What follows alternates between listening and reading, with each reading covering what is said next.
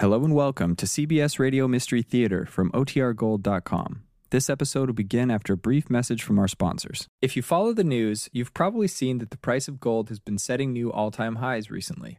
There are several reasons why that is happening, including the rising cost of living, our national debt passing $34 trillion and continuing to skyrocket, and the upcoming elections in November which add to the economic uncertainty.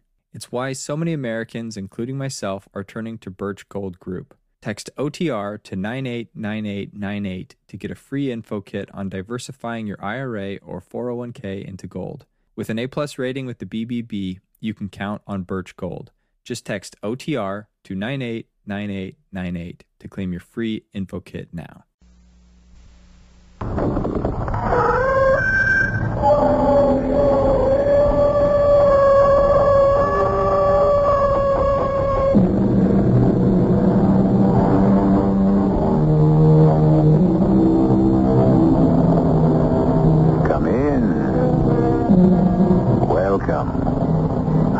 Marshall.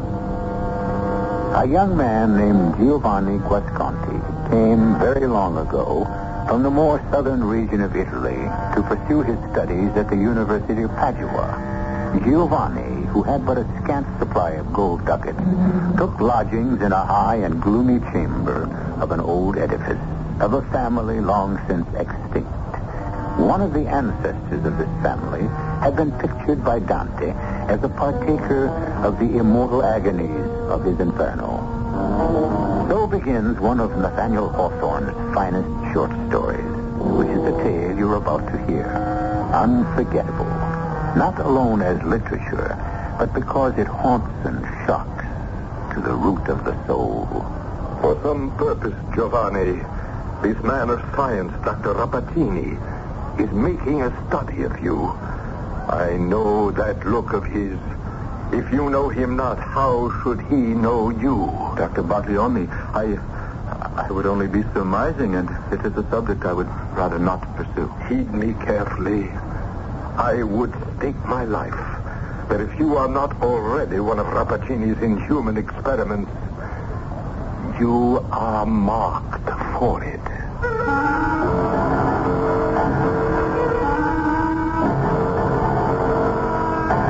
Mystery drama, The Kiss of Death, was adapted from the Nathaniel Hawthorne classic short story, especially for the Mystery Theater, by Ian Martin, and stars Kurt Peterson and Patsy Bruder.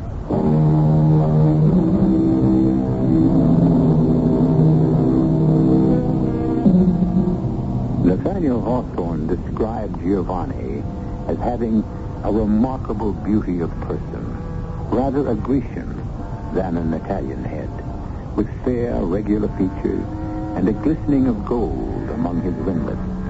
But the story he wove about him was as dark and menacing as his looks were light and open, and the terrible and tortuous fate which lurked in waiting for him was as exquisitely agonizing as any Dante can find for his lost souls in the 7 rings of hell. I did not catch your name, senor, as we boarded the coach. Giovanni Guasconti. And mine, Salvatore Bergamo. You are young for an occupation. I am a student, sir. And not from our Tuscany? No, sir. From the south, Napoli. How came you then to Venice? By boat, all the way around the Bruce. There was no one of my family left, save only an uncle who died and left me a small estate to study with a friend of his in Padua. You do not go then on to Verona? No, sir. I must find a place to live with as few ducats as I possess, and then seek out my uncle's friend who teaches in the medical school. Not by any chance Giacomo Rappaccini? No, I do not know that name. So much the better for you. It has a large reputation through Italy, but not of the best. Who is your father? Are you a medical man, Signor Bergamo? Un dottore? By the faith, no. I am an exporter and importer of goods. It is in the course of the latter half of my business dealings I have run afoul of Dr. Rappaccini. Run afoul? I speak too freely to strangers. It is a fault of mine. I say only that Dr. Rappaccini has deep and strong interest in potent and very dangerous drugs. or rather in plants that produce them. You are a young man of open heart and seeming promise. I am glad you will not be associated with him. Did you tell me your sponsor's name? No. It is Master Pietro Baglioni, doctor, professor at the university. Where do you stay in Padua? I have no idea. Not with Il Dottore Baglioni. Oh, no. He was a friend of my uncle's, but only a distant acquaintance of the family. I would not have him beholden to me further. Marco, I like you, boy. You have a good heart and an ease of manner that befits you well. Here. There is in Padua an old nurse from our family who came into some property in a large house. Here is her address and a note from me. I am sure Dame Elisabetta Falcone will settle you comfortably and within your purse. Had I a son, I cannot think of quarters where you could be better or safer lodged.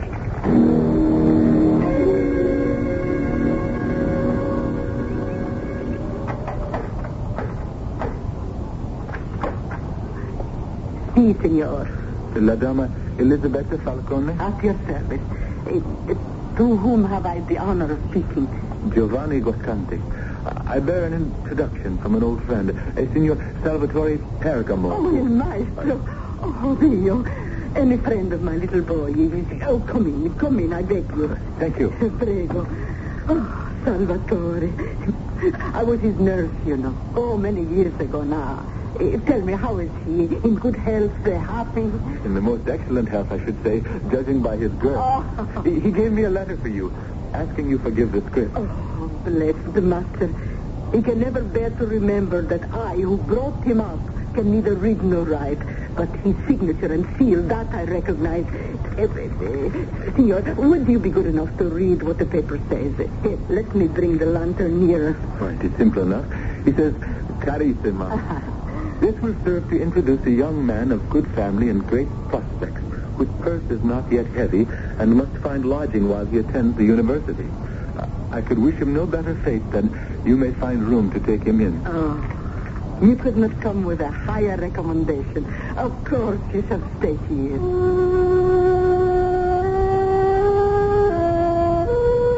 I followed her up the curving marble staircase. The ceilings and walls finished in great old frescoes. The paint now molding and peeling from the walls. I had a few tradesmen who board on the lower floors. Too damp and musty for the young maestro. I'm afraid you're not very taken with Padua. I miss the sun. There's a chill here in the bones. Or in the heart. You're homesick? I have no home left. My parents, all my family, are dead. Ah, then, that is enough to dim the sun for anyone. Ecco, signor. Magnifico. But can I afford it? Oh, no one else is young enough to climb the stairs. But you have seen nothing yet. Come to the window. How beautiful. And how strange. Oh, surely there is as bright a sunshine as you left in Naples. Bright, though not so warm. But what a magnificent garden. Is it not something? It's special.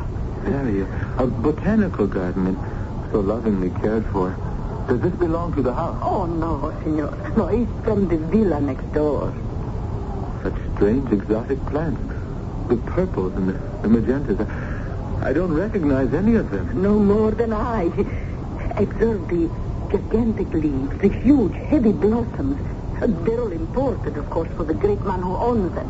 You see, that is he. You can see working at one of the beds, by the stone urn near the statue. Surely that is no gardener in the scholar's garb, black? Oh, bless us, no. He permits no one else but himself to come near his plant. That is Dr. Rappaccini himself. Rappaccini? Ah, even in Naples you've heard his name, huh? No, not in Naples. More recently. Oh, well, I'm sure he's famous all over Italy. And Europe and the world, for that matter. So, will the room suit you, do you think? Admirably. But if it will suit my purse. Oh, we shall arrange that when you join us for the evening meal. If you will be my guest. How kind. Oh, thank me later, young gallant. You may have the more reason. Keep your eye on the garden. There is one flower that adorns it, more beautiful than any you have already seen.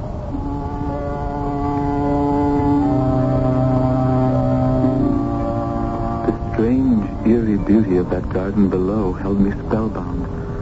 I watched the tall, emaciated figure of the doctor tend his garden, so intent on his ministrations that he was oblivious to all else. Not an herb or a shrub escaped such a scientific and minute examination that it seemed as if he were looking into their innermost nature. And yet, he avoided inhaling their odors or actually touching them, and walked among them with a caution that suggested him a man walking among malignant spirits. Obviously, he was not the one who cultivated them. I was just wondering who did, when... Beatrice! Beatrice! Here I am, Father. Are you in the garden? Yes, and I need your help. I'll be down in a moment. Now I knew what Dama Falcone had meant when she said I had yet to see the garden's most beautiful flower.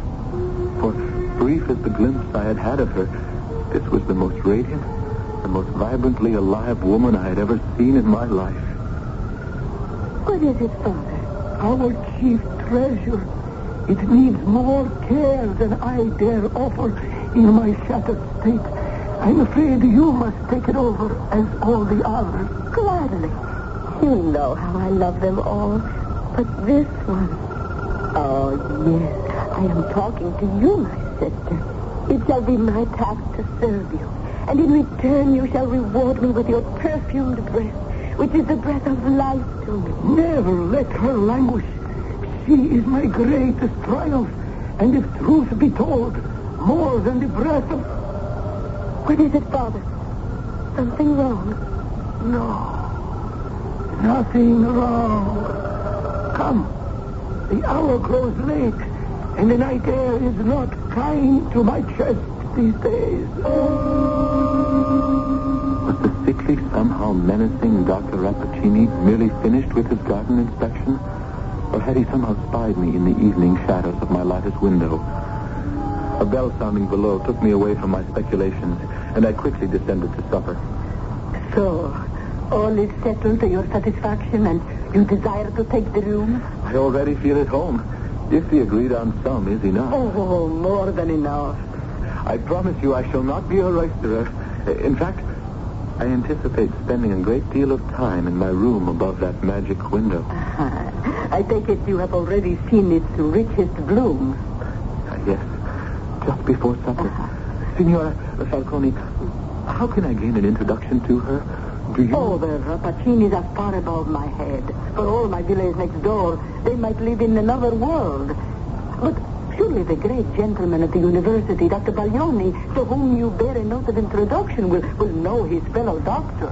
Of course. I shall sleep on the hope of that. If indeed, after all that has happened to me today, allows me to sleep. At your age, sleep comes easily and welcome.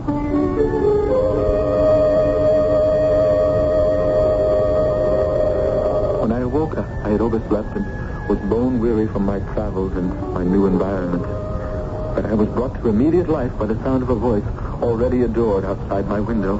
Father, must you leave so soon? I have a lecture at the university. Is all well with you here? Of course. I have been tending my sister. See how she lifts her head today since I've fed and nourished her. All velvet and sheen and rich and glimmering like the most precious of stones. You breathe a new life on it. As it does on me. You are the richer by far. If either of us are. What would we have without each other? You are lonely, Bellissima. For a little human companionship. Quite right. I must provide you some. But how? We could have a ball or a dinner party. No. Not in this house. No. I know since Mother has gone you have become a recluse, but it is changing. It is time to think of me. I know, and I promise I shall. But it is not a simple matter. I can wait. But not too much longer. I promise you, you shall not have to. I felt guilty eavesdropping from my window, but my heart cried out to have Beatrice as my own, and somehow my mind cried out as loudly to forget her, to run, to leave while there was still time. Time for what? And then, suddenly, I realized what was so strange about the garden. All about me, outside it, in other trees, the birds twittered and swooped and lived their lives. But in the garden of my loved one, no bird lived, and no bird sang.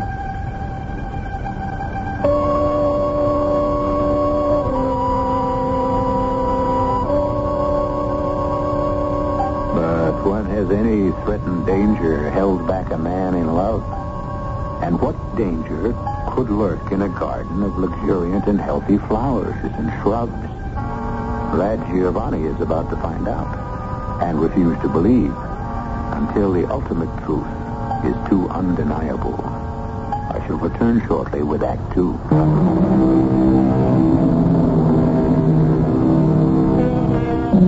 There is an influence in the light of morning that tends to rectify whatever errors of fantasy or even of judgment we may have incurred during the sun's decline or in the less wholesome glow of moonlight. These are Mr. Hawthorne's words, and what better ones to project that by the following morning, after a good sleep, young Giovanni, looking out his window in the bright sun, found the garden below him a lovely place. It was time to present himself at the university and to meet his sponsor, Il Dottore Baglioni. So, you wish to study medicine, I wish to provide myself with a livelihood, since my patrimony will soon be exhausted. Oh, frankly spoken again. I like you. I think we might make a doctor of you yet. Report to me tomorrow at the hour of 6 in the morning. Now, you say you are settled with somewhere to stay? Yes, sir. At La Dama Falcone's house on the Via Eletto. Via Eletto. Is that near Il Dottore Rappaccini's house? Yes, the very next villa. I have been given to understand he is a man of considerable renown. Yes, the name is known. I had gathered more than that. Even famous? Rappaccini. A brilliant and amazing man. It is his theory that all medicinal virtues are comprised within those substances we call vegetable poisons. Human life means very little to him. Oh, now and then he achieves a miraculous cure, but in my private mind, these are more probably the work of chance. Well, I must confess, I am only interested in Signor Rappaccini because of his daughter. With at least half the young men in Padua, of whom few have ever seen her face. Nay, nephew of my old friend, in this I am of more hindrance than help. I am afraid an attempted introduction from me to my rival or his daughter would amount to the kiss of death. I beg you to stay away from Rappaccini and his wild obsessions.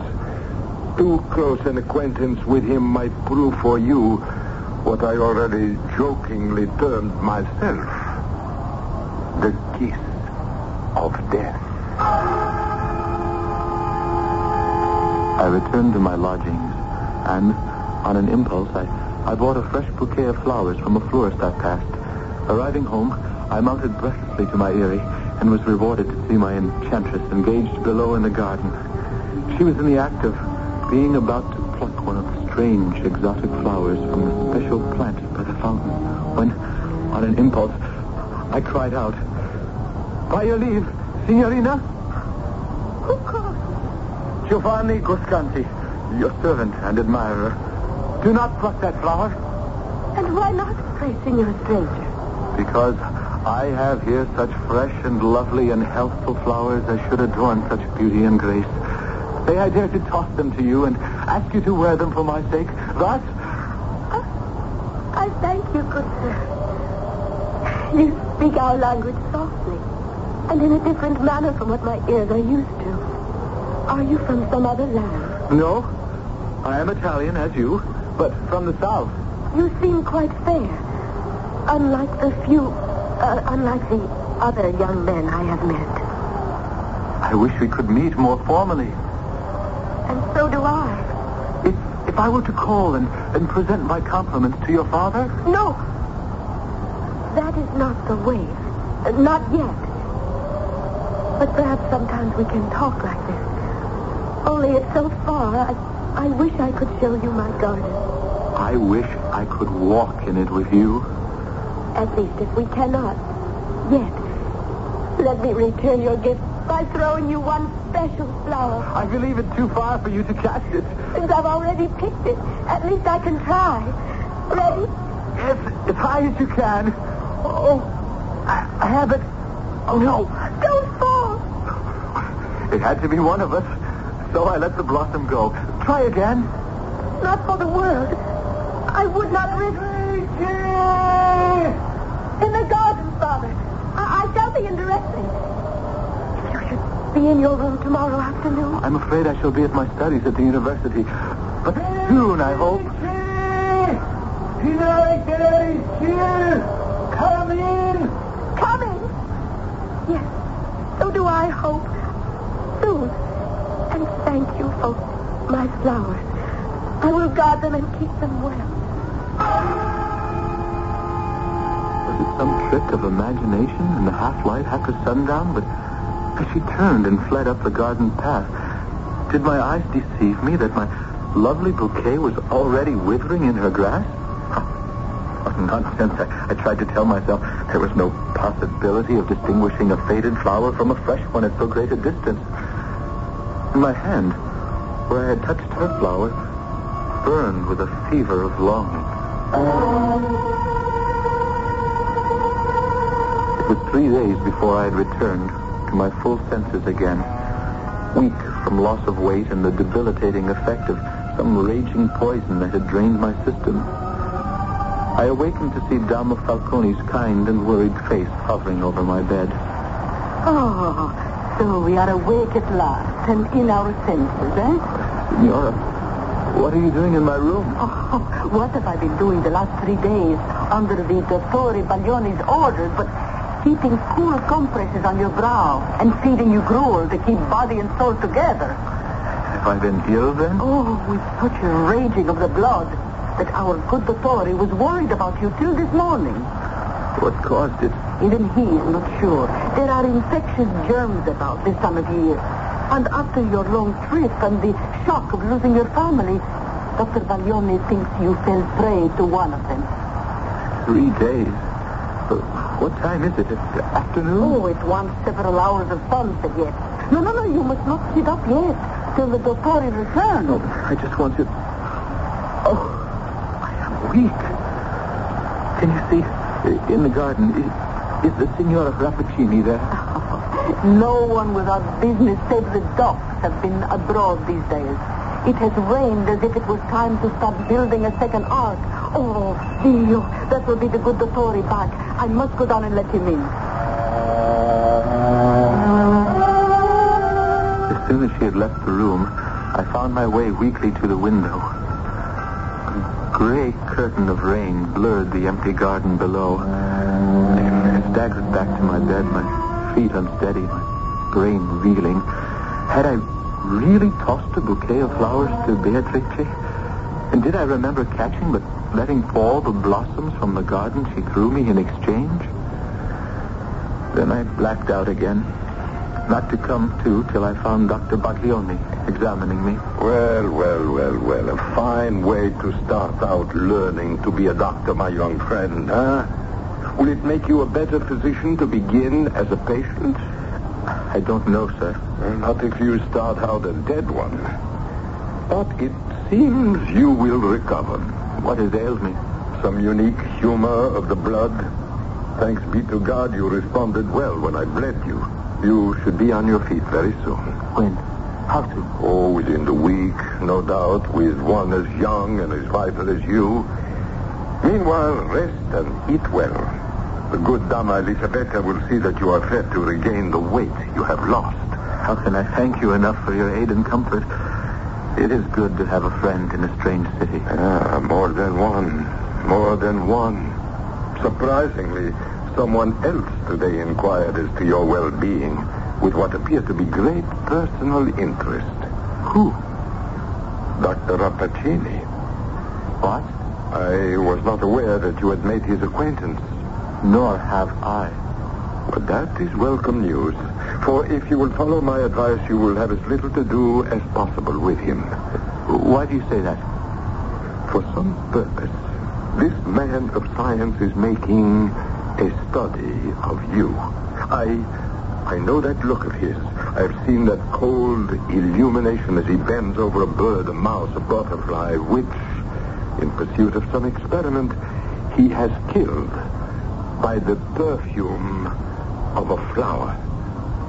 If you know him not, how should he know you? I would only be surmising, and it is a subject I would rather not pursue. And an acquaintance you had better not either.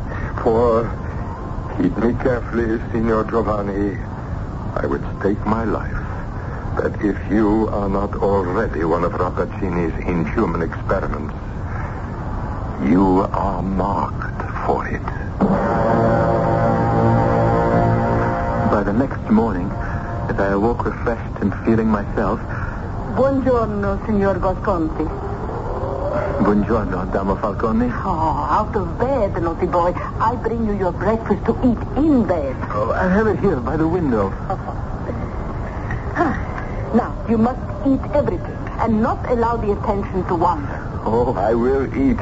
I am famished. Oh, for food or for a sight of Rappaccini's daughter? I suppose nothing escapes that sharp eye of yours, Mother Falcone. Not much. Or my ears. Oh, I think I could have told that doctor what ailed you better than he. What? I heard you and the signorina talking from the window. I think you are taken with a disease of the heart, no? Beatrice. Yes, but it is hopeless, I'm afraid. If only I could meet and walk with her in the garden. Well, there is a private entrance into the garden from the street. A private entrance to Dr. Rappaccini's garden? Not so loud. Almost any young man in Padua would sell his soul or his birthright to be admitted among those flowers. You may have what little I have if you will show me the way. Oh, Tosh, I want nothing from you. No, I have been well paid already. And here's the key. I give it to you in return for one thing only. What? Name it. You are pale as a ghost and thin as a rail. Mangia, signor, so you don't scare the girl half to death. I ate like a lion, dressed in my very best. My blessed guide, Signora Falcone, led me along several obscure passages. Then, suddenly, we were at the door. I thanked her, turned the key easily in the lock, which must have been oiled. I was in Dr. Rappaccini's garden, practically under my own window. Welcome, Senor. You were not surprised to see me? A connoisseur of flowers such as yourself. After the lovely bouquet you tossed me 4 days ago, it is no marvel that my father's rare collection has tempted you to take a nearer view. Was it you who sent this key? I know. Well, then who? I know not. But does it matter? You are here. Come, I will show you our garden. If fame speaks true, you are as deeply skilled in these rich blossoms and spicy perfumes as your father. No. Although I've grown up among these flowers, I know no more of them than their hues and their perfumes. Believe me. Oh, there's the flower you tried to toss me by my window. May the good Lord be blessed you failed to grasp it. Why? I wanted it very much for a keepsake. Methinks you owe me one. I shall pick it for myself. Oh, no! Touch it not. Not for your very life. It would kill you.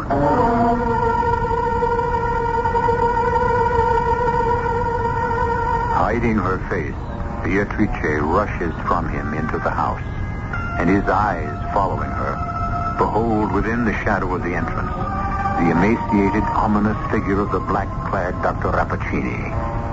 I'll return with Act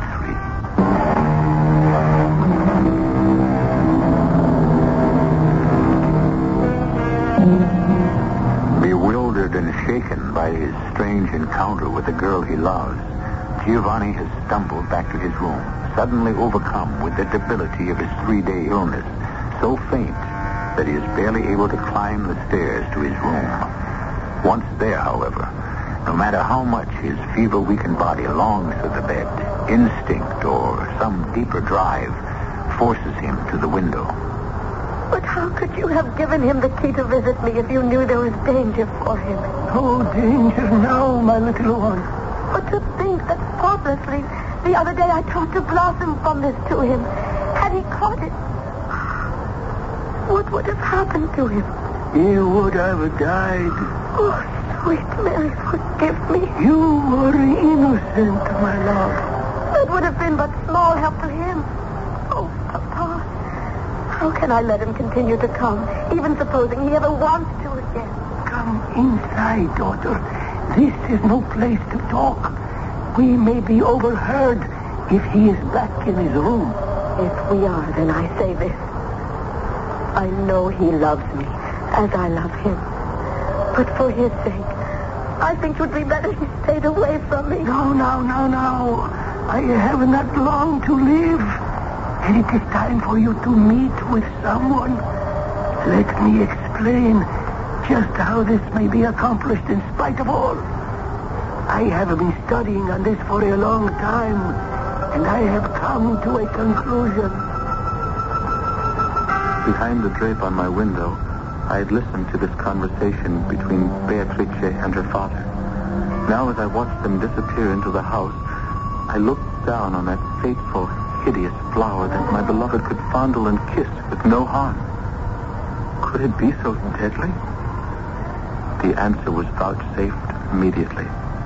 Crawling across one of the statues was a small chameleon, which in its passage had accidentally brushed against a tendril from the strange shrub. In a second, from the touch of that tendril, the lizard contorted itself in one writhing spasm, and then, as if eaten by invisible fire, crackled like a moth in a candle flame and was gone. I could think no more. I threw myself on the bed and mercifully passed into darkness.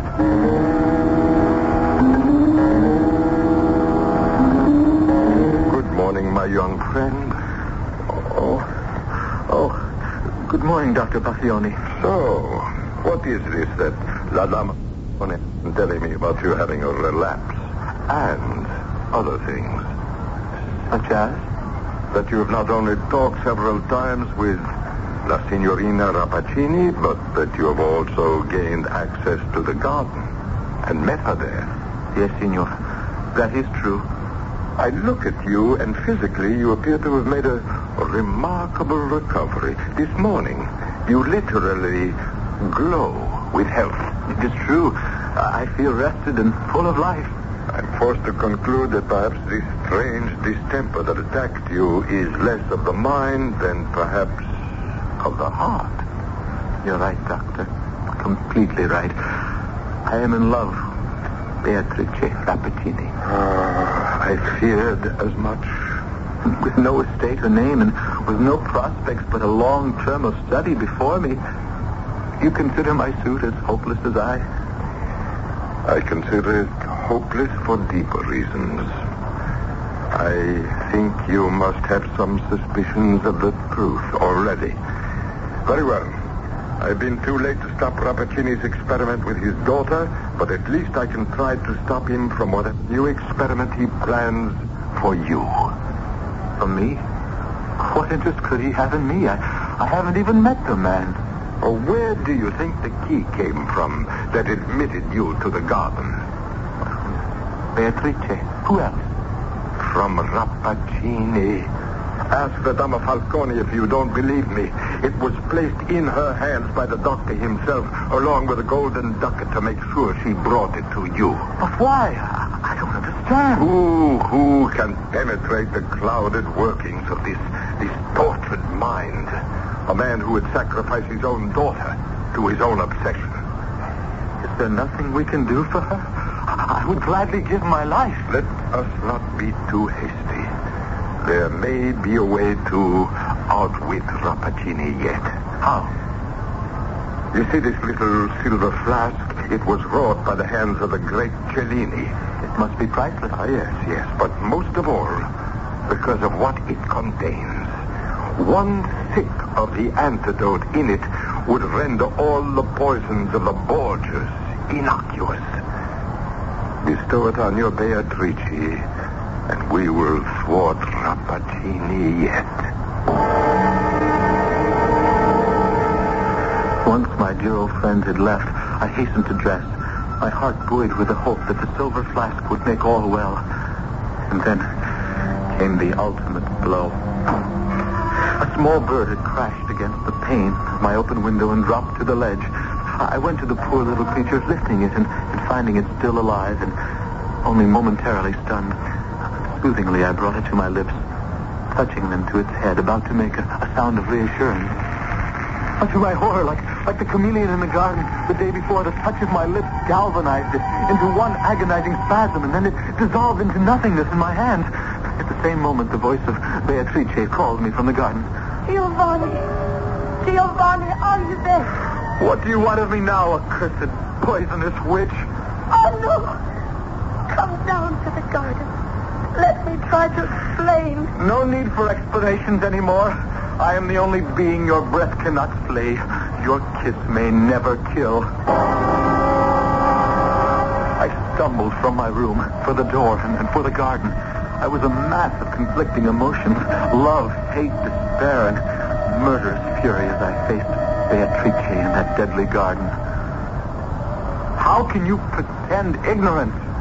Shall I prove the power I have gained from the pure daughter of Rappaccini? No proof is necessary. So you admit you have cast your poisonous spell on me. You saw what happened to the bird on the window? I saw, but it is not me. Believe me, it is my father's fatal science. How could you have not known? How could I have known? Locked up a prisoner all these years in this garden. My only companions, my father and the flowers. Particularly this evil thing of beauty that I pretended was a sister, because I had no human being to share my love and friendship with. You must have known. You had to know. Yesterday when I reached for the blossom on this venomous vine, you cried out, "Touch it not, it will kill you." I did cry that out. And yet, a few days earlier, when I brought you flowers, you tossed the same blossom to me at my window. Luckily, that had only grazed my fingers, for that touch alone was enough to put me in a flush, a fever that nearly killed me. I knew nothing of that.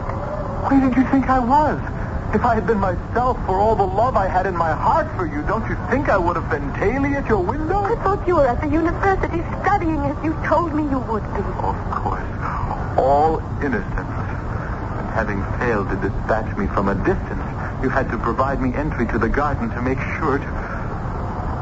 Oh, dear.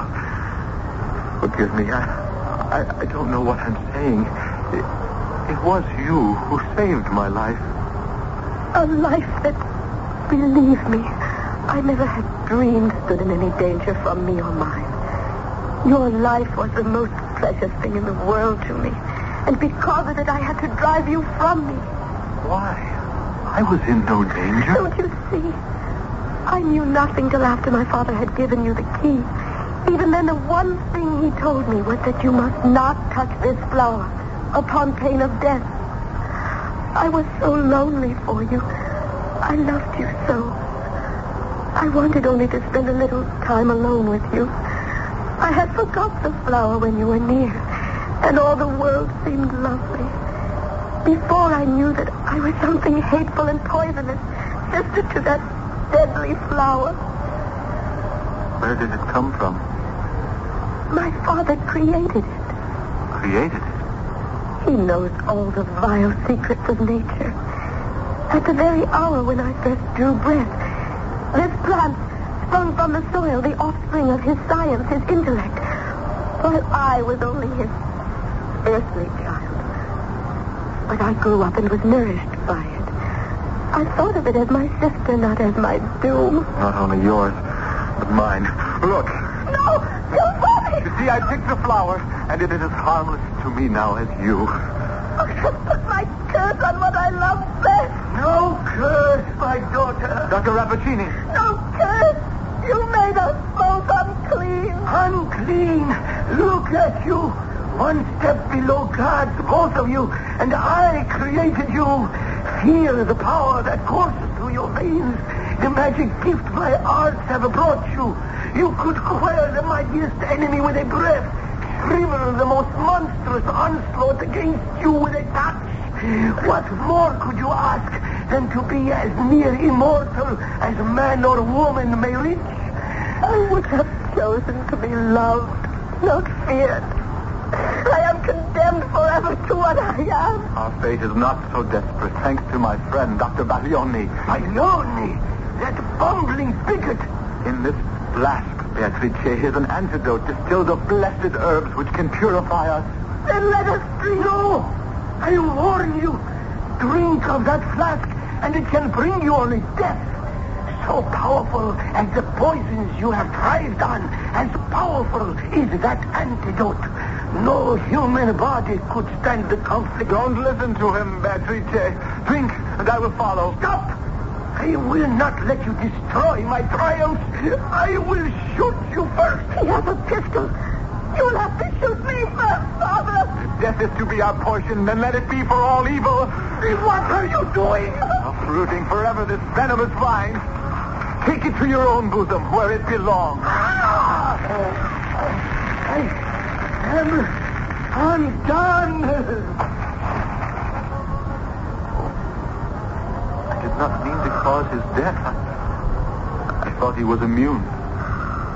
No. My father was immune to nothing except love. And forgive him. He is better off dead. Now, quick, let us drink. It may mean death. You heard Dr. Rappaccini? I will not live as I am. Nor I. Then give it to me. I shall drink first. No. I shall pour half in the cap of the flask. The flask is for you. To the future, Giovanni. To our future. Whatever it may be.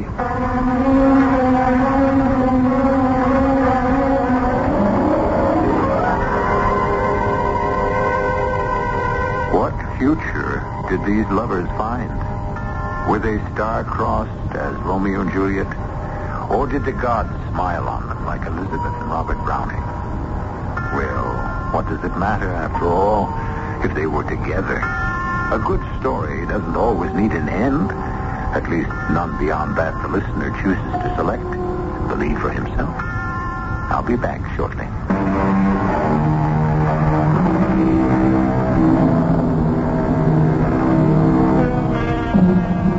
Do I hear some murmurs of dissatisfaction with the ending?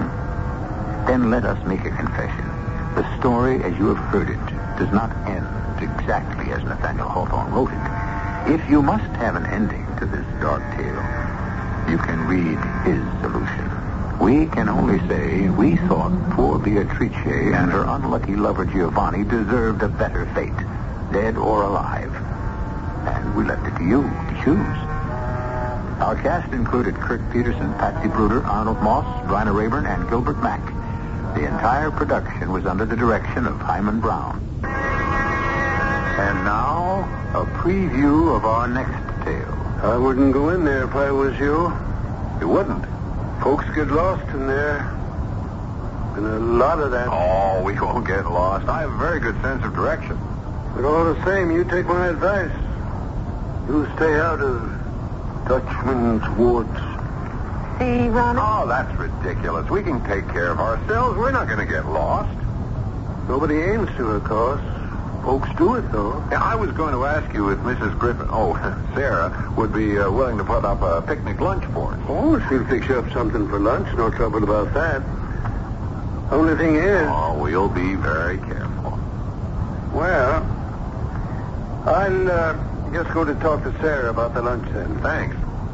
But if I was you, I'd stay out of Dutchman's wood. This is E.G. Marshall inviting you to return to our Mystery Theater for another adventure in the macabre.